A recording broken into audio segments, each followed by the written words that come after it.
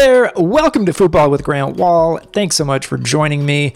Our interview guest today is ESPN host Kay Murray. Before we get going, you can sign up for a free or paid subscription to my newsletter at grantwahl.com. It has all my writing, including magazine-style stories and on-site coverage of the men's and women's game.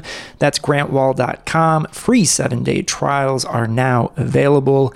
In segment 1 today, Chris Whittingham and I will break down the soccer news, and we'll have my interview with Kay Murray in segment 2.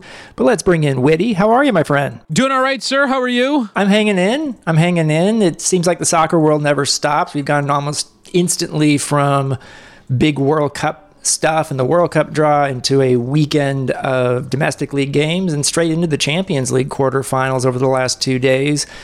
And things are really getting down to business. And one quick reaction is the Spanish teams are doing quite well for themselves.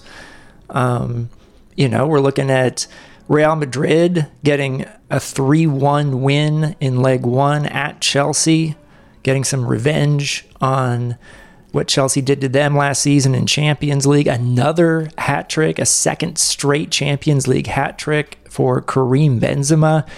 And then also Villarreal beats Bayern Munich 1-0 at home in their Champions League quarterfinal leg 1. Atletico 1-0 losers to Man City, but they certainly made life difficult for Man City on Tuesday. And then Liverpool winning 3-1 at Benfica in the other leg 1 quarterfinal. But let's start with Real Madrid and Benzema's hat trick because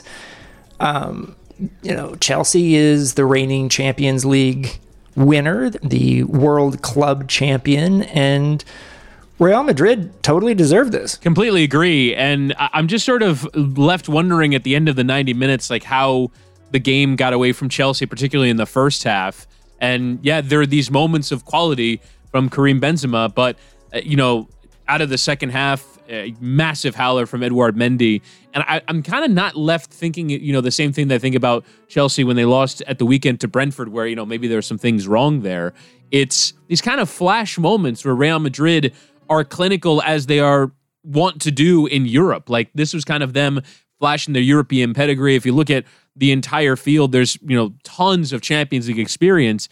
And you can just tell with the way that they put away their chances with Benzema. For me right now, if you're just saying who is playing the best football in the world right now, it is Karim Benzema. And I think rarely we talk about when it comes to, we talk a lot about story and even sometimes tactics and systems. But for me, I just want to break down how Karim Benzema pulled off those 2 headers in particular. The third goal I could have scored, but the first and the second, the header is hit with such power, just snaps his neck into it. And it's like from that angle, from the way the cross is coming in, it was an extraordinary header. And then the second, I think, is in some ways more impressive because he's leaning away from the ball. The ball is kind of going against his momentum, and he still manages to, with his head, get enough power going the other side, and it has to be angled perfectly to get past the outstretched gloves of Edouard Mendy. And those are just such technically impressive goals. I don't think the art of heading is really explored enough. And I think Karim Benzema, it was a masterclass in the art of heading. And even to some extent,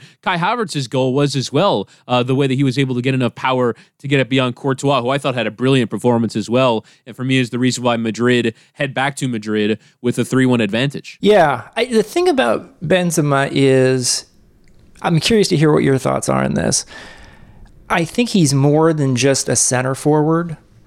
And I'm going to probably sound harsh on Robert Lewandowski here because I think he's an amazing player. But I don't think they're all that similar. And I think Benzema does more to set up his goals. And at least today was an example of the give and go that he started on the first goal that he then finished very well. But if he doesn't do what he did to help get things going, then there's no chance for him to even finish it. And I just feel, I don't know. It's got to come off as me being harsh on Lewandowski here. I just feel like there are more levels to Benzema's game than most center forwards. And I think the fact that he was able to coexist with Cristiano Ronaldo for so many years is sort of proof of that, right? Like, I'm not sure there's enough oxygen in an attack with Lewandowski and Ronaldo in it. I think Benzema demonstrated for so long that he was willing to take a secondary role when he is very clearly a primary player. Like, you can absolutely build a top quality attack around Karim Benzema. And I think now that Real Madrid have added a little more, some of their players have gotten better, they now have a system around him that allows him to thrive. But I think probably there's another version of Karim Benzema's career where he is more often in the best player in the world conversation because he is not playing a secondary role to another player. Let's say he's at Inter instead of Real Madrid and they build the team around him, from the word go, and he has this, much more gaudy numbers than he does now, but he was able to play differently because he is that quality of player. And I don't think that the complete forward is really something that exists a ton. When you look at, a lot of teams using false nines, when you look at, you can think of a guy like Roberto Firmino who does a lot of that stuff for Liverpool, at least he used to, in terms of goal scoring and that extra work. But now his goal scoring is never of the level of a Karim Benzema. I don't think that there's a player who does as much on the pitch as he does. And it's just remarkable the quality that he has and how he's kind of been underappreciated over the course of his career because of who he was playing with and the team that he was in. But that ability to play as the man, but also as complementary to someone who's even bigger, I think could help when, I presume, Kylian Mbappe joins Real Madrid, because I feel like Benzema and Mbappe could be great up front together in a way that if you put two superstars together, sometimes it doesn't always pan out. And that's just my sense on things. But I can remember watching Karim Benzema in Euro 2008 with France, and everyone said this is the next big guy, and he wasn't great in that tournament. And I was kind of like, I know he's emerging, you got to give him patience. But, here's a player who was playing in Euro 2008. It's 2022, and he's that influential in consecutive Champions League games. So they're not playing podunk teams. They played PSG in the last game. They needed his hat trick. They played Chelsea today, and they got another hat trick. I mean, it's incredible when you think of it in those terms. And so just very impressive. I kind of didn't think Real Madrid really had a great chance of winning Champions League, and I'm starting to change my mind at this point right now. And I guess the question for me is, can they hang with Liverpool or Man City? I think they can. Yeah, it's one of those teams where I'm not sure I can really explain it. I don't think I watched their performance today and go, oh, they're very clearly amazing. I mean, they still have that same customary midfield of Modric, Casemiro, and Kroos, and they have so many players who have the pedigree of having won that competition. But that's kind of, for me, what their style is. The style is their pedigree. I couldn't really explain in any other terms other than Karim Benzema puts away big chances and they apply some pressure and they're pretty solid defensively. To me, it's been fairly remarkable. Think about the first 150 minutes of the tie with PSG, how much they ceded possession, how much it wasn't about being proactive, it was about being reactive. And then it was kind of the same today against Chelsea, but they frustrated Chelsea. They have an incredible goalkeeper. For me, I think the moment, as much as the hat trick will figure in the tie, the moment that really sets up the way that the second leg is an uphill climb for Chelsea is the save from Courtois against Azpilicueta, because that is a shot where, it's one of my pet peeves with the expected goals model for judging goalkeepers, where that shot from that position is like a 0.0001 XG, and yet he catches it cleanly. It's heading straight for the top corner. That is a goal. And Courtois leaps out of the air and just pulls off this miraculous save. And that, for me, is the moment that defines this game, because I think at 3-2, Chelsea are right in it. At 3-1, even without the away goals, and we'll get to the other games, I think this is the round where I've really started to notice how different a tie feels without away goals. Because Real Madrid getting 3 away from home, for me, it's tie over, it's over. And It's not. Chelsea still have a chance. I mean, if they win by 2-0 away from home, which is not conceivable, they're at worst going to extra time. Yeah. No, it's certainly a different way of looking at it, given the new rule. My question about Bayern Munich, and I only caught parts of this game. It's very hard for me to watch 2 games at the same time, and I'm still a little floored that games of this magnitude, that you have concurrent games. Yeah. That's crazy in 2022. But that early goal from Villarreal, they hold on, get the 1-0. And that's a pretty impressive achievement against a Bayern Munich that's been totally dominant in both the Bundesliga and in Champions League. A favorite to win this tournament. And yet, I felt somewhat similar at the end of the Bayern game at Salzburg in the round of 16, where Salzburg almost won that first game 1-0, and then Bayern gets a really late equalizer. And all along, I felt like Bayern was just going to blow away Salzburg in the return leg, and they did. Do you get a similar feeling now with this Villarreal situation?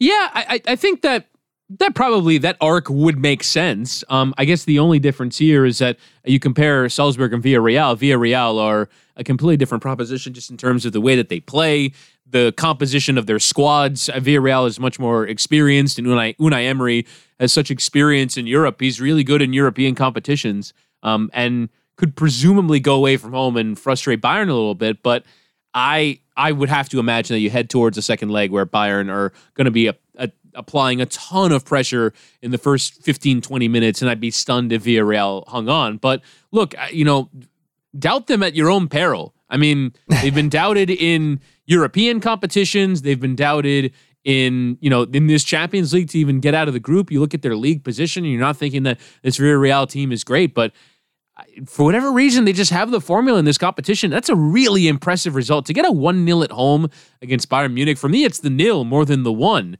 And you look at, late in that game, Villarreal has a great chance. There's a great counterattacking move. They get all the way down the field, and there was a slice shot that went wide. But for me, Villarreal have been really impressive in this competition. They deserve all kinds of credit for what they've managed to put together. And I'm not ruling out that they can, really go to Bayern and frustrate them. But at the same time, the probability would suggest that Bayern are going to win by a couple goals and get to the semifinal. I think Bayern's going to hammer them in the return leg, and that is not a negative commentary on Villarreal. I think it's awesome they got to this stage. I think it's awesome they eliminated Juventus and have beaten Bayern over 90 minutes at least. And then the Spanish teams, also frustrating opponents. Atletico Madrid, you knew yesterday that they were going to come out and play basically the way they did against Man City, maybe not as extremely as they ended up doing that with the 5-5-0. And they made it really hard on City. And it took some really impressive play from Phil Foden and Kevin De Bruyne finishing it for City to get out of there with a 1-goal advantage. But I don't necessarily see Atletico having that many goal-scoring opportunities in the return leg. If they get some, they've got some good finishers, but they're going to have to play differently in the second leg. That for me is the thing that stuck out to me in Chelsea's run to the Champions League final last year when they played Atletico was, well, at some point there's another gear for them to find, and they just never found it. Like they just insist upon being this team, for 180 minutes. So look, I think Atletico, what they do is first 10 minutes to try and get a goal, go and apply some pressure, and I think they'll do that. When they return home, they'll try for 10 to 15 minutes to really have a go and press high up and maybe get a chance, but then they resort back to their shell and they'll, receive 70% possession. I honestly could not believe the lengths to which Atletico would defend in this game. I mean, look at Joao Felix playing basically as a left wing back in a back seven. It was astounding to me. And it's so, I personally do not like that style of play. I don't like it. I'm going to criticize it whenever I can and especially when, I get it when, you're Burnley going away from home to Manchester City. Right. Atletico have a good squad of technical players that can play a little bit, that can honestly cause Manchester City a problem because they've been vulnerable at times. And we'll see at the weekend when they play Liverpool, they will attack them. And I imagine they'll cause Manchester City some problems. Atletico could if they wanted to, but they just didn't want to. And it's so weird to me. And look, Simeone has taken that club to a level that it just wasn't at before. It just wasn't. And has kept them there, routine and steady. They have spent a bunch of money. They have moved into a new stadium. Like, there are reasons why, but also Simeone deserves a ton of credit for why they're here. But God, that was awful. It was awful. And I get the ends justify the means if you walk out with a 0-0. If you get the 0-0 and you're heading back home, and even to some extent you give them some credit for 1-0. But when it doesn't work and you lose the game and now you've got to go chasing, I can't endorse those tactics. And I thought Man City were going to find a way through. At times they looked frustrated. At times they looked like they were banging down the doors and it wasn't going to happen for them. But like you mentioned, Phil Foden came on, who I think now going forward for Manchester City, you want to talk about Pep Guardiola overthinking things. If there's a big game and Phil Foden's not playing in it, he's made a mistake. Because Phil Foden he deserves to start every big game. And also, the United States of America should be terrified that Gareth Southgate is going to pick Phil Foden on Black Friday, November the 25th, when they play England at the World Cup. I love that only now that we know the U.S. is playing England, are you like, oh, wait, Phil Foden's really good. I mean, it's a little bit different when it's closer to home. Look, I'm a Man City supporter. I know Phil Foden's amazing, but it's terrifying when you have to come up against it in that context. It's like, Jesus, like this could end at the hands of Phil Foden. You wanted to get Walker Zimmerman on the pod for like a live talk to him like while he's watching Phil Foden do that in Champions League. Twitter Spaces with Walker Zimmerman. I'm in. Couple things I would say. One, Pep Guardiola was asked after the game if he wanted to comment on Atletico and their approach. His response, he just has so much fun at these press events now, was just like, I don't comment on opposing teams. When did that start? You just sound like such a sore loser whenever you say, oh, they were negative, they weren't trying to play. I think it was funny. Jose Mourinho once said that a team played 1800s football when they went away from home to Stamford Bridge, which is rich coming from him. But I mean, that's honestly what it looked like. But just like you never win when you're in that. You never win when you go, oh, they weren't trying, they're being negative, they're being like, that's such a loser's lament in the press. And the other thing is, if you're Joao Felix and you're a young guy still, you're a tremendous attacking talent, how badly do you think he wants to play somewhere else eventually? Desperately. Oh my God, would I be desperate to get out of there if I were him? He probably signed like a massive contract, and they're gonna have to, recoup a lot of that investment. But I mean, if I were him, I would be like pulling Pep Guardiola off to the side after the game and be like, hey, can I be your false nine? I feel like you work pretty well here. You don't need to go for Harry Kane. Come for me, please. Dear God, get me out. Like, he's playing wing back. That can't be fun. It can't be fun. He has to want to go. Please, Joao, for the love of God, you're too good for this. Oh, my God. Do we have much to say about Benfica 1, Liverpool 3? Not particularly. I mean, it's Liverpool in some ways setting themselves up pretty well for, the next week where, all right, now they can really commit to going at Manchester City, giving everything, and they can probably rotate the home leg. You're 3-1 up, taking on Benfica at home. So I think in some ways, you either, if you're Klopp, go for the second and the third game or the first and the second game, but he picked a really strong lineup. I heard Jamie Carragher on CBS saying he was even surprised at how many of his top players he picked coming off of the international window playing at the weekend. But, he clearly has a plan, and it's have a go at City on Sunday. And then when you play Champions League in midweek, then you'll have a pair of, you'll have guys you can rotate with and probably hold on to a 2-goal advantage and at Anfield on a European night. Man, Liverpool is playing so well right now, and it's so much fun to watch them. And I like the fact that we're starting to see more of the story of that Luis Diaz could have been bought a few years ago by an MLS team. Is it Real Salt Lake that could have bought Luis Diaz, and it was just for a few $1 million, and they balked and wouldn't raise their offer and didn't get him. And oh no! Now he's killing it for Liverpool. Oh God, it's a punch in the stomach. What is happening? But to me, the amazing thing with Liverpool, I mean, you look at their Soccer Way page, which is where I go to look at form guides. It's just a bunch of green. Probably the screen's too bright for you, but it's just a bunch of green. They have won 6, 8, 10, 12, 17 out of 18. And the only loss was the second leg loss to Inter, which they're through into the Champions League. So they've essentially won the last 18 ties that they've been involved in, which is extraordinary. Like, they have been so good, and you kind of run out of superlatives for them because I just did not expect that they would have this level of consistency in them. After kind of some of the inconsistency that they showed before the new year, I didn't think that it would just take, one attacking signing, the emergence of a couple other players, and all of a sudden they're like too deep at every position, and they can rotate their squad in a Champions League quarterfinal against Benfica and still progress, I would imagine, fairly easily. So their season can really take a step up here in this next week. If they go beat Manchester City away from home in the Premier League, and they take the driver's seat in the title race, I mean, what an absolutely extraordinary 2022 Liverpool would have had. And even if they don't, they're still, obviously one of the best teams in the world. And like you've talked about, one of the favorites to go and win this Champions League. If Karim Benzema is the best player in Europe right now, I think Liverpool is the best team. And we'll see if that ends up translating in the games they've got left to get to the trophies they want to get to. I think it will, and I think it's going to be an amazing time for Liverpool fans. It already is, just the stretch you already mentioned. And you hadn't had a fancy lad moment in this entire podcast episode until you talked about winning ties, which... Yeah, for me... It's good to get that in there. A two-legged tie is different than, like, they won the tie. But that's one of my favorites. I think I've done... So I did CONCACAF Champions League. So I did 3-1 on the night, 4-1 on the tie. And like I love saying, like, you give two different scores. You either say aggregate or the tie. One of my favorites. Fantastic. Always good to talk to you, Chris. Thank you. Thanks, Grant. Now, here's my interview with Kay Murray.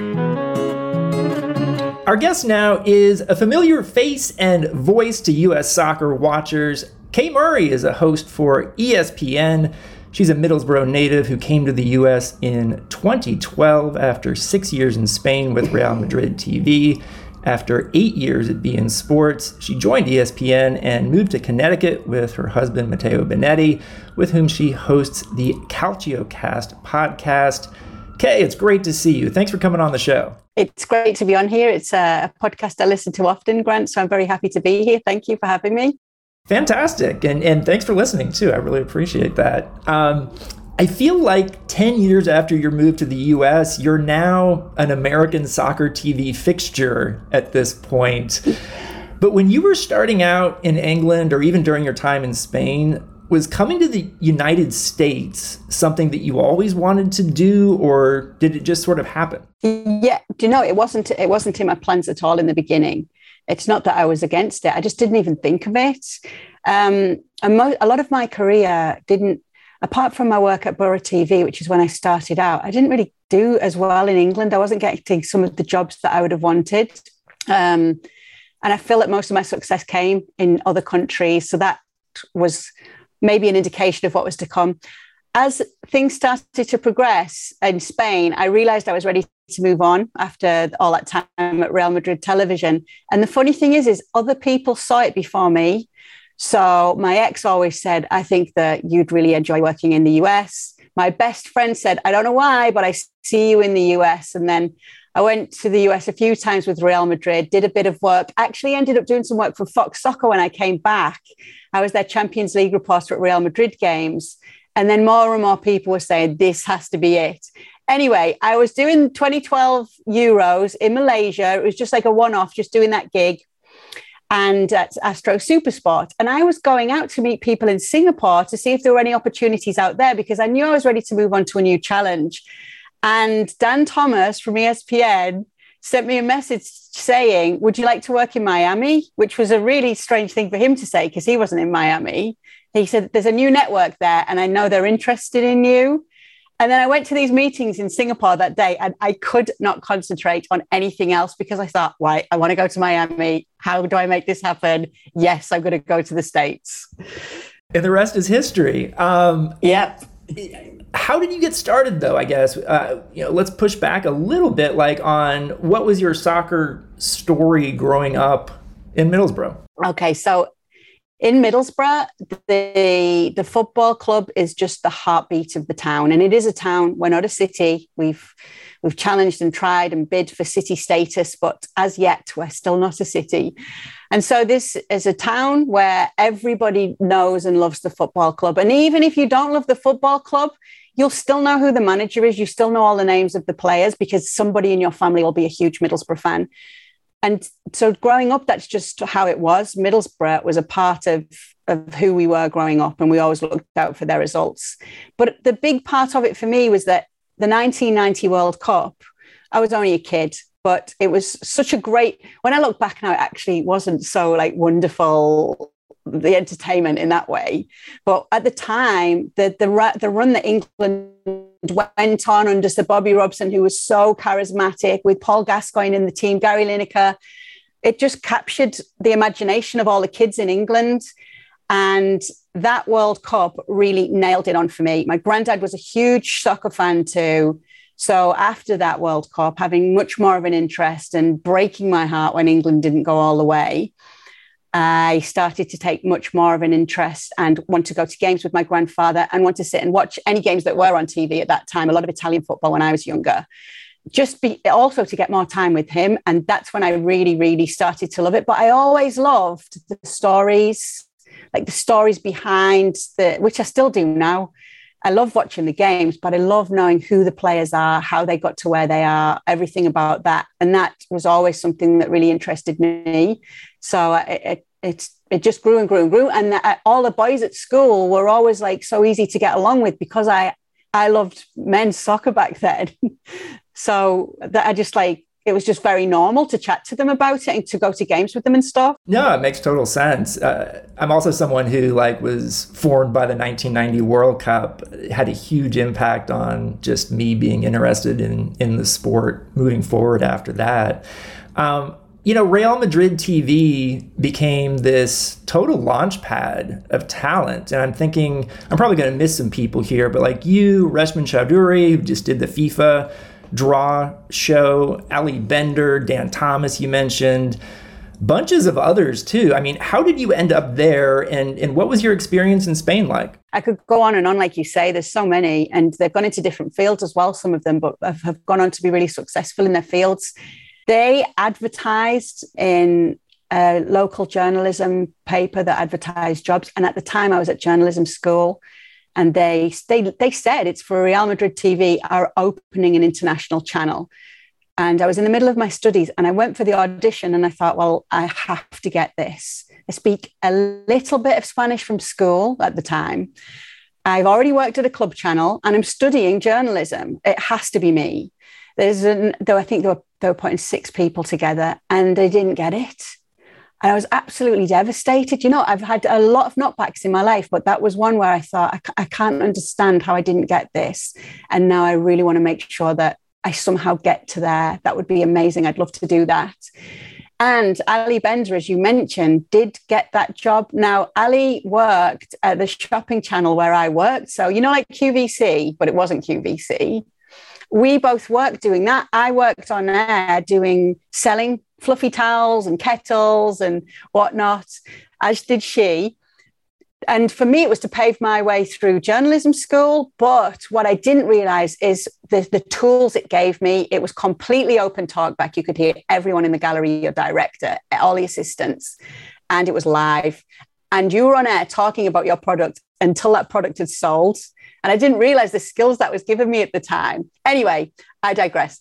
Ali was also working at that network. So we would be in the same makeup room. It wasn't like we were friends back then. It wasn't that we weren't friends. It's just she was an acquaintance. Someone I would always say hello to in the makeup room. And the only time we'd ever had a chat is she said, "Oh, you love football, don't you? We're starting a women's soccer team in Hyde Park. You don't have to be good. We just want to start getting some girls together. And it's just a way to all hang out." And at the time, I remember it clashed with my studies, so I couldn't go. And that's how I got talking to her, but I took her email. So when I found out she got the job at Real Madrid, I messaged her straight away to say, "Congratulations. I went for it myself. I didn't get it." And she said to me, "Oh, I know you love the sport. And I promise you, if an opportunity comes up and I get any chance to have any say, I will put your name forward." And Grant, people say things like this all the time.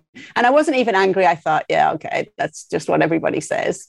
And a year later, she genuinely did push to have me come out and screen test. And I don't know if without her, I would have been given that opportunity again. And a year later, I got the job. And I'm really glad it happened the way it did, because I managed to finish my studies. I did 9 months on a local newspaper, doing written copy, doing proper news, health, education, crime.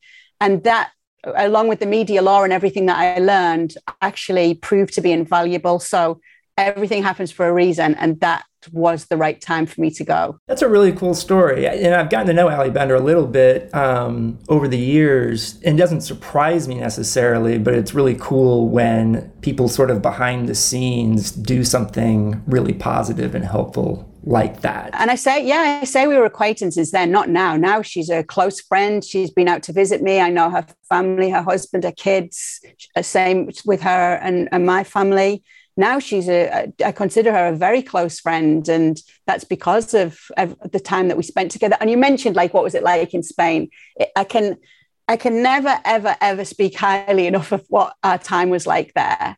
We were this group of foreigners in Spain, most of us English, there was a French guy as well, thrown together in another country. Most of us were getting to grips with the language, and I suppose it would be like the university experience in that the friendships became much more than friendships. It became like family, like Dan, all the guys and the girls, they were like my brothers and sisters more than just my colleagues.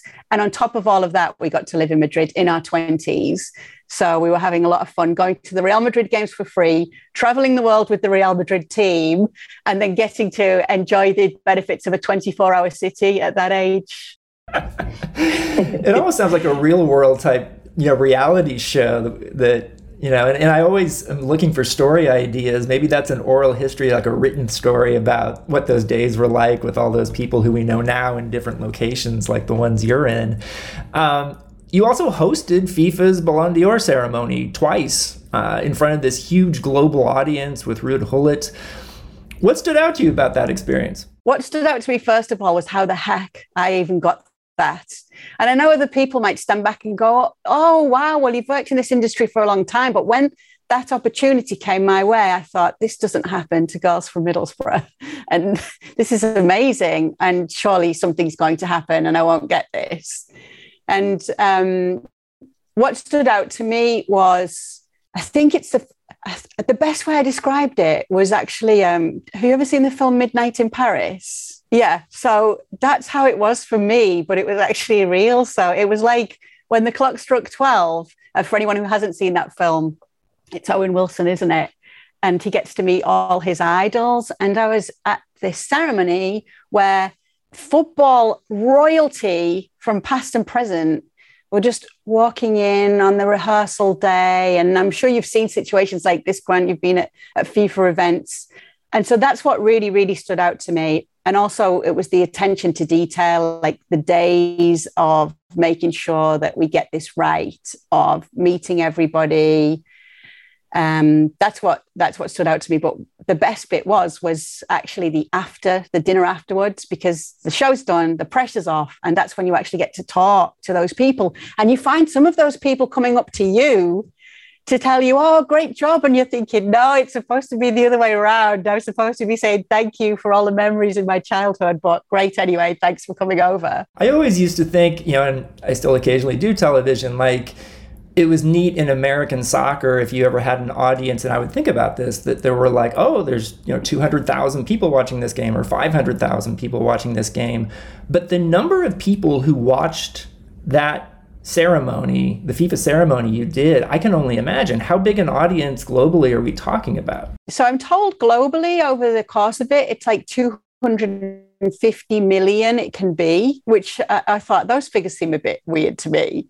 But what I do know is when the director in my ear, and goodness knows why he chose to do this, the director in my ear, just before we go to air, goes 3, 2, 19 million. Good luck, Juan. Cue. I'm like, thanks for that. So he said 19 million. Yeah, that would freak me out a little bit, but that's really cool.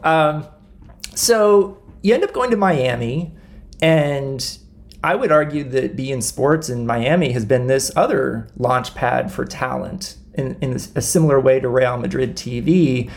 Was there anything particularly different about the style of a broadcast in the United States compared to what you were used to before that? I think I don't always think it was their plan to do this. I think it was more that we had to. we were pretty much given free rein to do what we wanted. Because a lot of the bosses reverted to us. Maybe they had a specialist subject in another area or another sport. So they trusted us on what we knew about the sport. But they did have this thing that we had to be in all day, every day, which I haven't seen at another network, almost like 9 to 5, which was really frustrating sometimes. But now when I look back, it was lovely because it had that whole atmosphere of you'd see everybody every day. You'd go to lunch together. You'd have your meetings together. And you'd have all that time at work. So I think that a big part of it was allowing us to tell the stories and to do what we wanted to do. So they had like a structure of the shows that they wanted and a blueprint, a lot of it from Doha, where they already had a channel up and running, a lot of it from France. But they pretty much let us make it our own. And then producers who came up had been like assistant producers on the way up. They would also be involved. And the other thing that really mattered to everyone there is, given the number of leagues we had at the beginning, is that everybody really, really knew those leagues. It wasn't just like, I'm going to go on air and wing this. They'd be coming in every day saying, did you see this at Levante? Or did you see this at Sassuolo? Everybody really cared. So when we were all talking on air, it wasn't just like we were talking to the audience about it. We were almost talking to one another as well. Like, no, and then this happened. And also, I don't think anybody really had a big ego in that. Nobody cared. Like there were people who were younger than me and hadn't been in the industry as long as I had, who were bringing things that I didn't know, who were bringing ideas that I didn't know either. And it was great. It was just this, everybody who seemed to apply to work there just really loved soccer. And so when they came to work there, it was just brilliant. I think the saddest thing for me is, one, it should have had a bigger audience than it did. And I feel as though had it had that, and obviously that came down to all the programming issues and that was out of our hands. I think had it had that, it could have had more success. And two is the number of people who are now out of work, lost their jobs when beIN had to make the cuts they did, because they worked so hard, they love the game. And I'm sure it won't be long until some of them who are out of work pop up again somewhere. Kind of a random question here, but was it a bigger adjustment moving from Madrid to Miami or from Miami to Connecticut? From Madrid to Miami. It was a bigger adjustment moving to the US than it was moving to Spain, where it was a different language to me, which is strange to say, I know. And maybe that's because I was a bit older, so I was not so blasé about everything. There were a lot of things that were different because back then I was still in the EU. So I just knew that once I had my papers and everything, okay, healthcare's paid for here. I know this, I know how that works. Coming to the US suddenly, and I'm somebody who has a chronic disease. I have ulcerative colitis. So coming to the US, I was thinking, okay, so until I get my insurance, I actually can't get the medication I need. There was all little things like this, and then the visa issue where in going to Spain, I could just work there and just easily back then.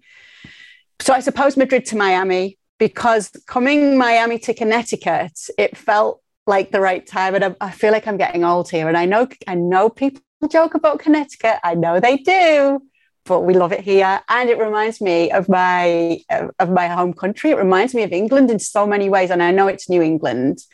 But it was a time in our lives when, I came up here taking a risk. I didn't have a job.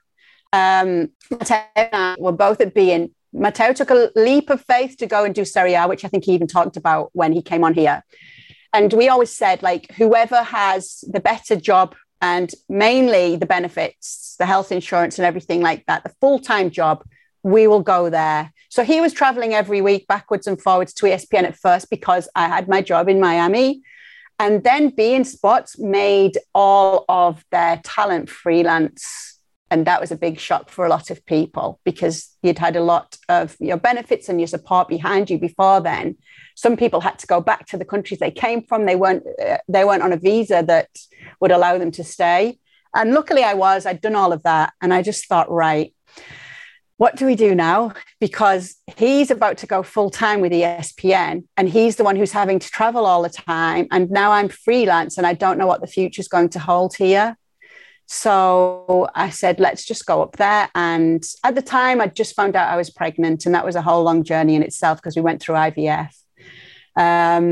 So I thought, you know what, I'll take some time and I'm going to bank on myself. It's not a bad place to be, to go and look for work. There are many places up there. New York's up there. And if I have to travel, I will. But right now I'm okay to take a step back and see how things go. So I contacted ESPN and I went in to meet them. And it's not like it happened straight away, but it did happen in the end, thankfully. But it was just one of those things where I thought, let me take a leap of faith. And if it doesn't happen, I know that he's doing what he loves. I know that eventually I'll get back to it. And in the meantime, there are other things that I've got in my mind anyway, where if I don't end up back in the industry right now, I'll explore some other avenues. Yeah, I mean, I'm a big fan of the phrase bet on yourself, you know, and it sounds like you guys did that and it's worked out really well. And I'm wondering, what's sort of your like, how do you go week to week at ESPN? What are the different things that you do, that you've done there that have been fun to do?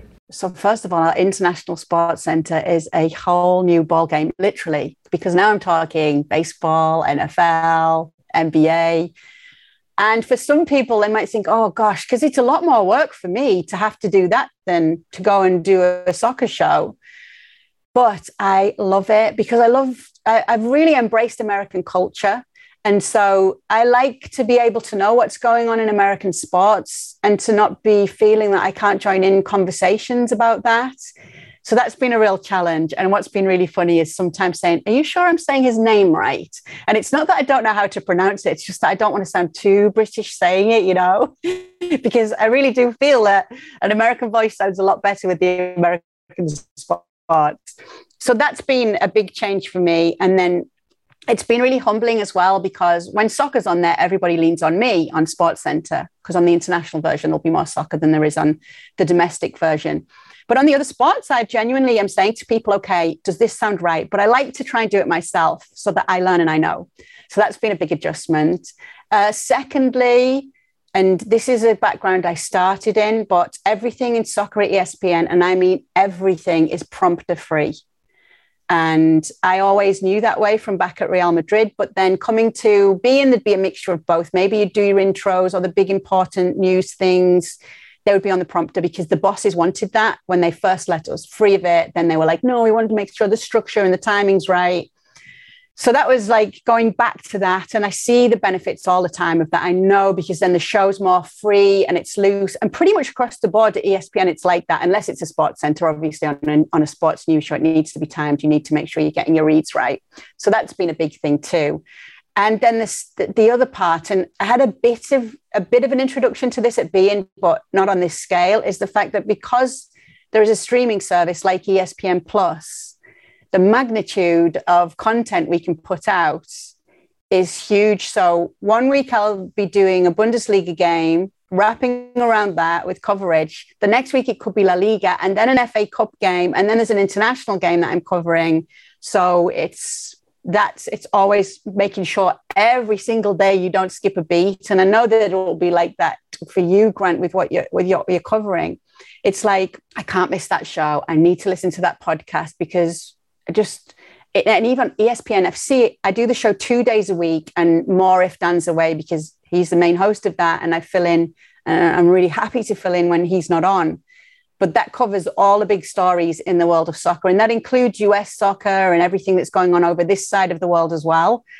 So yeah, it's a lot to make sure that you're keeping up to date with. Yeah, just the sheer volume in soccer alone, but if you're doing other sports on Sports Center, the sheer volume of all of it, you kind of can't fake it. Like, you know, you've got to put in the work to know the names, the storylines, what have you. So that's a lot of time, I can imagine, that goes into that. Kind of a random question as well. So I'm from Kansas. My friends in Kansas, when I go home, tell me that my accent has changed a little bit since I moved to the East Coast way back in the day. Have you had anything like that with when you go back to Middlesbrough? Yeah, so it's so funny with my accent. I feel like I'm going full circle. So in the very beginning, my accent didn't help me when I was coming up and coming through. They say, oh, regional accents are cool, but regional accents really meant a Welsh accent, a Scottish accent, or an Irish accent, not like regional, especially from the north of England. And I actually had an old boss, not even in a sports channel, tell me, you'd benefit from some elocution lessons. And I was thinking, no. Now my best friend who I grew up with, who has a much stronger borough accent than me, has just been nominated for a big award back in the UK. She hosts a daily lunch show. And I'm like, stick it to you all. So then you go to Spain and people don't hear it as much. It's an international audience, but I did have to dilute it somewhat more to be understood. So I changed the way I said my vowels, and that was a way that made it easier for everybody, for an international audience. And then you get people back home going, oh, she's changed her accent. And it's like, no, I haven't. And then you get people who aren't back home going, oh God, she's got a really strong Northeast accent, hasn't she? So you can't win. And then I came to America, and for the most part, nobody cared. And it's hilarious sometimes when they think, oh, you've got a lovely British accent. I'm like, I don't sound like Elizabeth Hurley, by the way. This is not a lovely English accent to many people. And now I feel like I'm more comfortable than I ever was. And maybe it's because I'm working with Scots and Irish guys and people from all over the UK and Ireland back home, that I feel I'm actually going a little bit more back to my original accent. And the only time I ever get really any nastiness about it, it's by expats from England who live in the US. And it's not like they're horrible to me, but they're like, oh, I really like her, but I can't stomach her accent. And then I'll see where they're from. And it's like expat or Brit abroad. And I think, wow, it's so funny how it is. And now I've become a lot more comfortable with my accent because I feel I am understood and I'm actually proud to have it. And it's part of who I am. And look at that. I've been away from England since 2006 and it's still with me. So I think that says something. A couple more questions here with Kay Murray. Really appreciate you taking the time. I did notice on Twitter this week that you're running your first 10K in 6 years to support the Sir Bobby Robson Foundation. Could you share a little more about what you're doing with that? Yeah, so there's a few stories even behind this. First of all, Sir Bobby Robson featured very heavily in my life in 3 different ways. First of all, as we mentioned, during the 1990 World Cup, it was his passion and love for the England team that captured the imagination of my generation of England fans. So that was the start. So I always thought Sir Bobby's an amazing guy. 2, I told you that I worked at a local newspaper. Well, you had to go on a 3-day trial before they decided whether you'd fit in on the news desk. And on the 3rd day of my trial, they said, quick, you need to get your things together and get to the shopping centre. So Bobby Robson, I can't remember if he was a sir then, but anyway, Bobby Robson's there and he's signing, it's his autobiography and he's signing autographs. And you need to get an interview with him. And I thought they were joking, because I was just like on a training course. And my boyfriend at the time, I thought, I wonder if he's rang and said on her last day, like, do something silly to, fool her. But they said, hurry up, the sports report is out on another job. We need you to go. Nobody's available. And we know you know football. So when I was so skint, I had no money and like checkbooks were still being used. So I thought, I don't know how to do this. So I said to his PR person, hi, I'm here from the Hendon Times. I need to get an interview with Sir Bobby. They said, well, if you haven't booked ahead, you can have 5 minutes, but you're going to have to wait in line. So I thought, I'll just buy the book. Oh, no, I can't. I don't even think I have enough money in my bank to do that.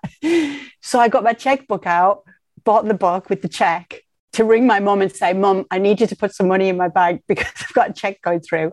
Got in the queue to get it signed and then told him, hi, I'm a trainee reporter and this is my 3rd day of my trial and they've sent me here unexpected. But I grew up, I loved England because of you and I have lots of questions. And he was like, whoa, is that a Northeast accent I detect, Les? And I said, yeah, I'm from Middlesbrough. And he was like, and what did they say, 5 minutes? I said, yeah. He said, oh, we'll make that half an hour. And he was just amazing. He gave me this great interview. I asked questions I'd wanted to ask since I was 9 years old. And his interview was what sealed me getting the job there. So that's 2. 3, and this is the big part of it.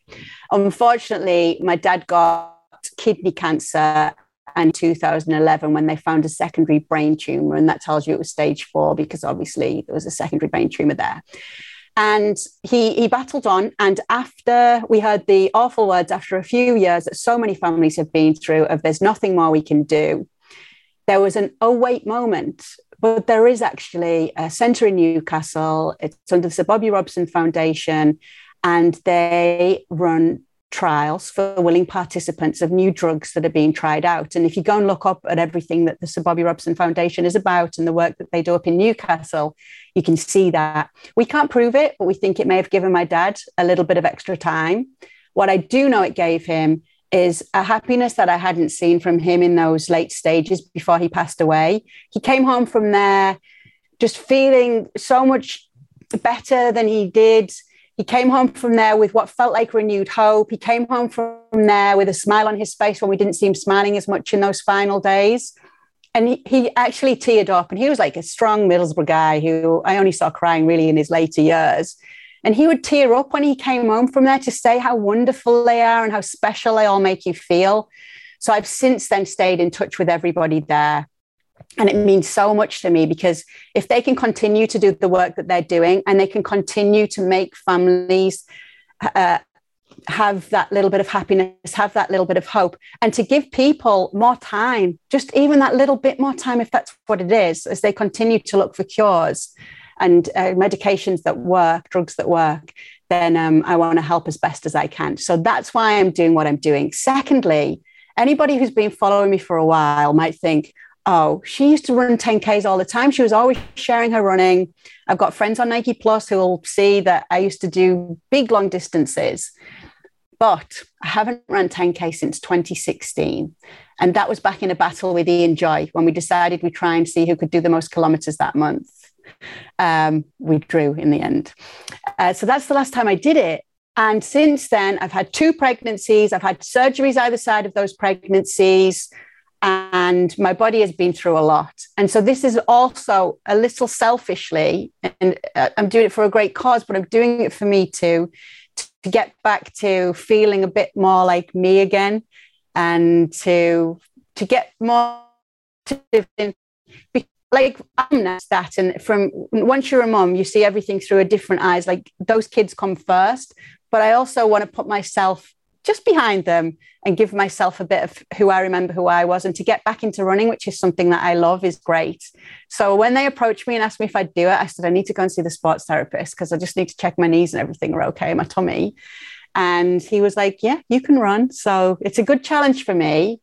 And Grant, I'm going to see if I can keep going and do an even longer distance after it if everything goes well. Well, thanks for sharing all of that, and good luck with it. I guess the only other question I'd have about it is, if listeners want to support it, where's the best place for them to go? So I'm going to share the links on my Twitter page and my Facebook page. And like anything would be great. In fact, if they'd want to run it themselves, they can. All they ask is that you wear the soccer shirt of your choice. And it doesn't have to be Newcastle. Obviously, I'm not wearing a Newcastle shirt. I'm going to be wearing a Middlesbrough shirt. And you can do it yourself. They just ask that you raise the equivalent of £50. So I've paid that myself already to ensure that I do that. And anyone who wants to support it otherwise can just share my tweets or just donate whatever they can. And that would be great, knowing that it's going towards a great cause. And just to finish up here, I would ask you a question I sometimes ask to interviewees here, because we have a lot of listeners who are students who want to go into our business, who want to do what you do. Would you have any career advice to share with them? Yeah, I've got lots. And I'm always happy to talk to people who reach out to me for this as well. I think a few things to know is the big one that I always say is, and I know I had the focus of Real Madrid, but look, I went elsewhere in that meantime, and that helped me for other things.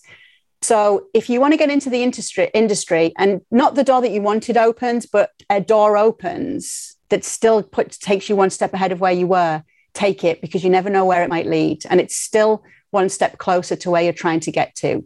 So that's one of the big things I've got. And the other thing is to be nice. And I know that sounds silly because everybody should be nice, but you don't realize how many people you're going to continue to see in this industry, people who might be what you perceive as below you on whichever rung of the ladder they're at when you're in a certain place, and will end up in a position where you need their help, or they're the ones hiring, or they're the ones on a team where they're looking for new people. And not just that, it's just, you make everything much better you make your broadcast and everything better. If you're kind and you get on with the people around you, everything then shows on air if that's the way it would be. So they're two of my big advices and advices. They're two of my big tips. And also, can I just say one thing? I see a lot of people saying, oh, what advice would you give for the industry about getting into it? And they say, and I really hate seeing that. I think that's not a nice thing to say back. And I know people are joking, but so many people want to get into this industry. And obviously we all did. So try and give them some advice on none if you're going to say don't. They already know. I'm sure they already know it's the pitfalls and that you're not going to be some big millionaire, but they want to get into it because they love the sport. So try and give some constructive advice when you can if people are looking to get into the industry. Kay Murray is a host for ESPN. Thank you so much for coming on the show, Kay. Thanks for having me, Grant. It's been a pleasure. Thanks for listening to Football with Grant Wahl. I'd like to thank Kay Murray as well as producer and pundit Chris Whittingham. You can now sign up for a free or paid subscription to my newsletter at grantwahl.com. The best way to support my work is by taking out a paid subscription. See you next time.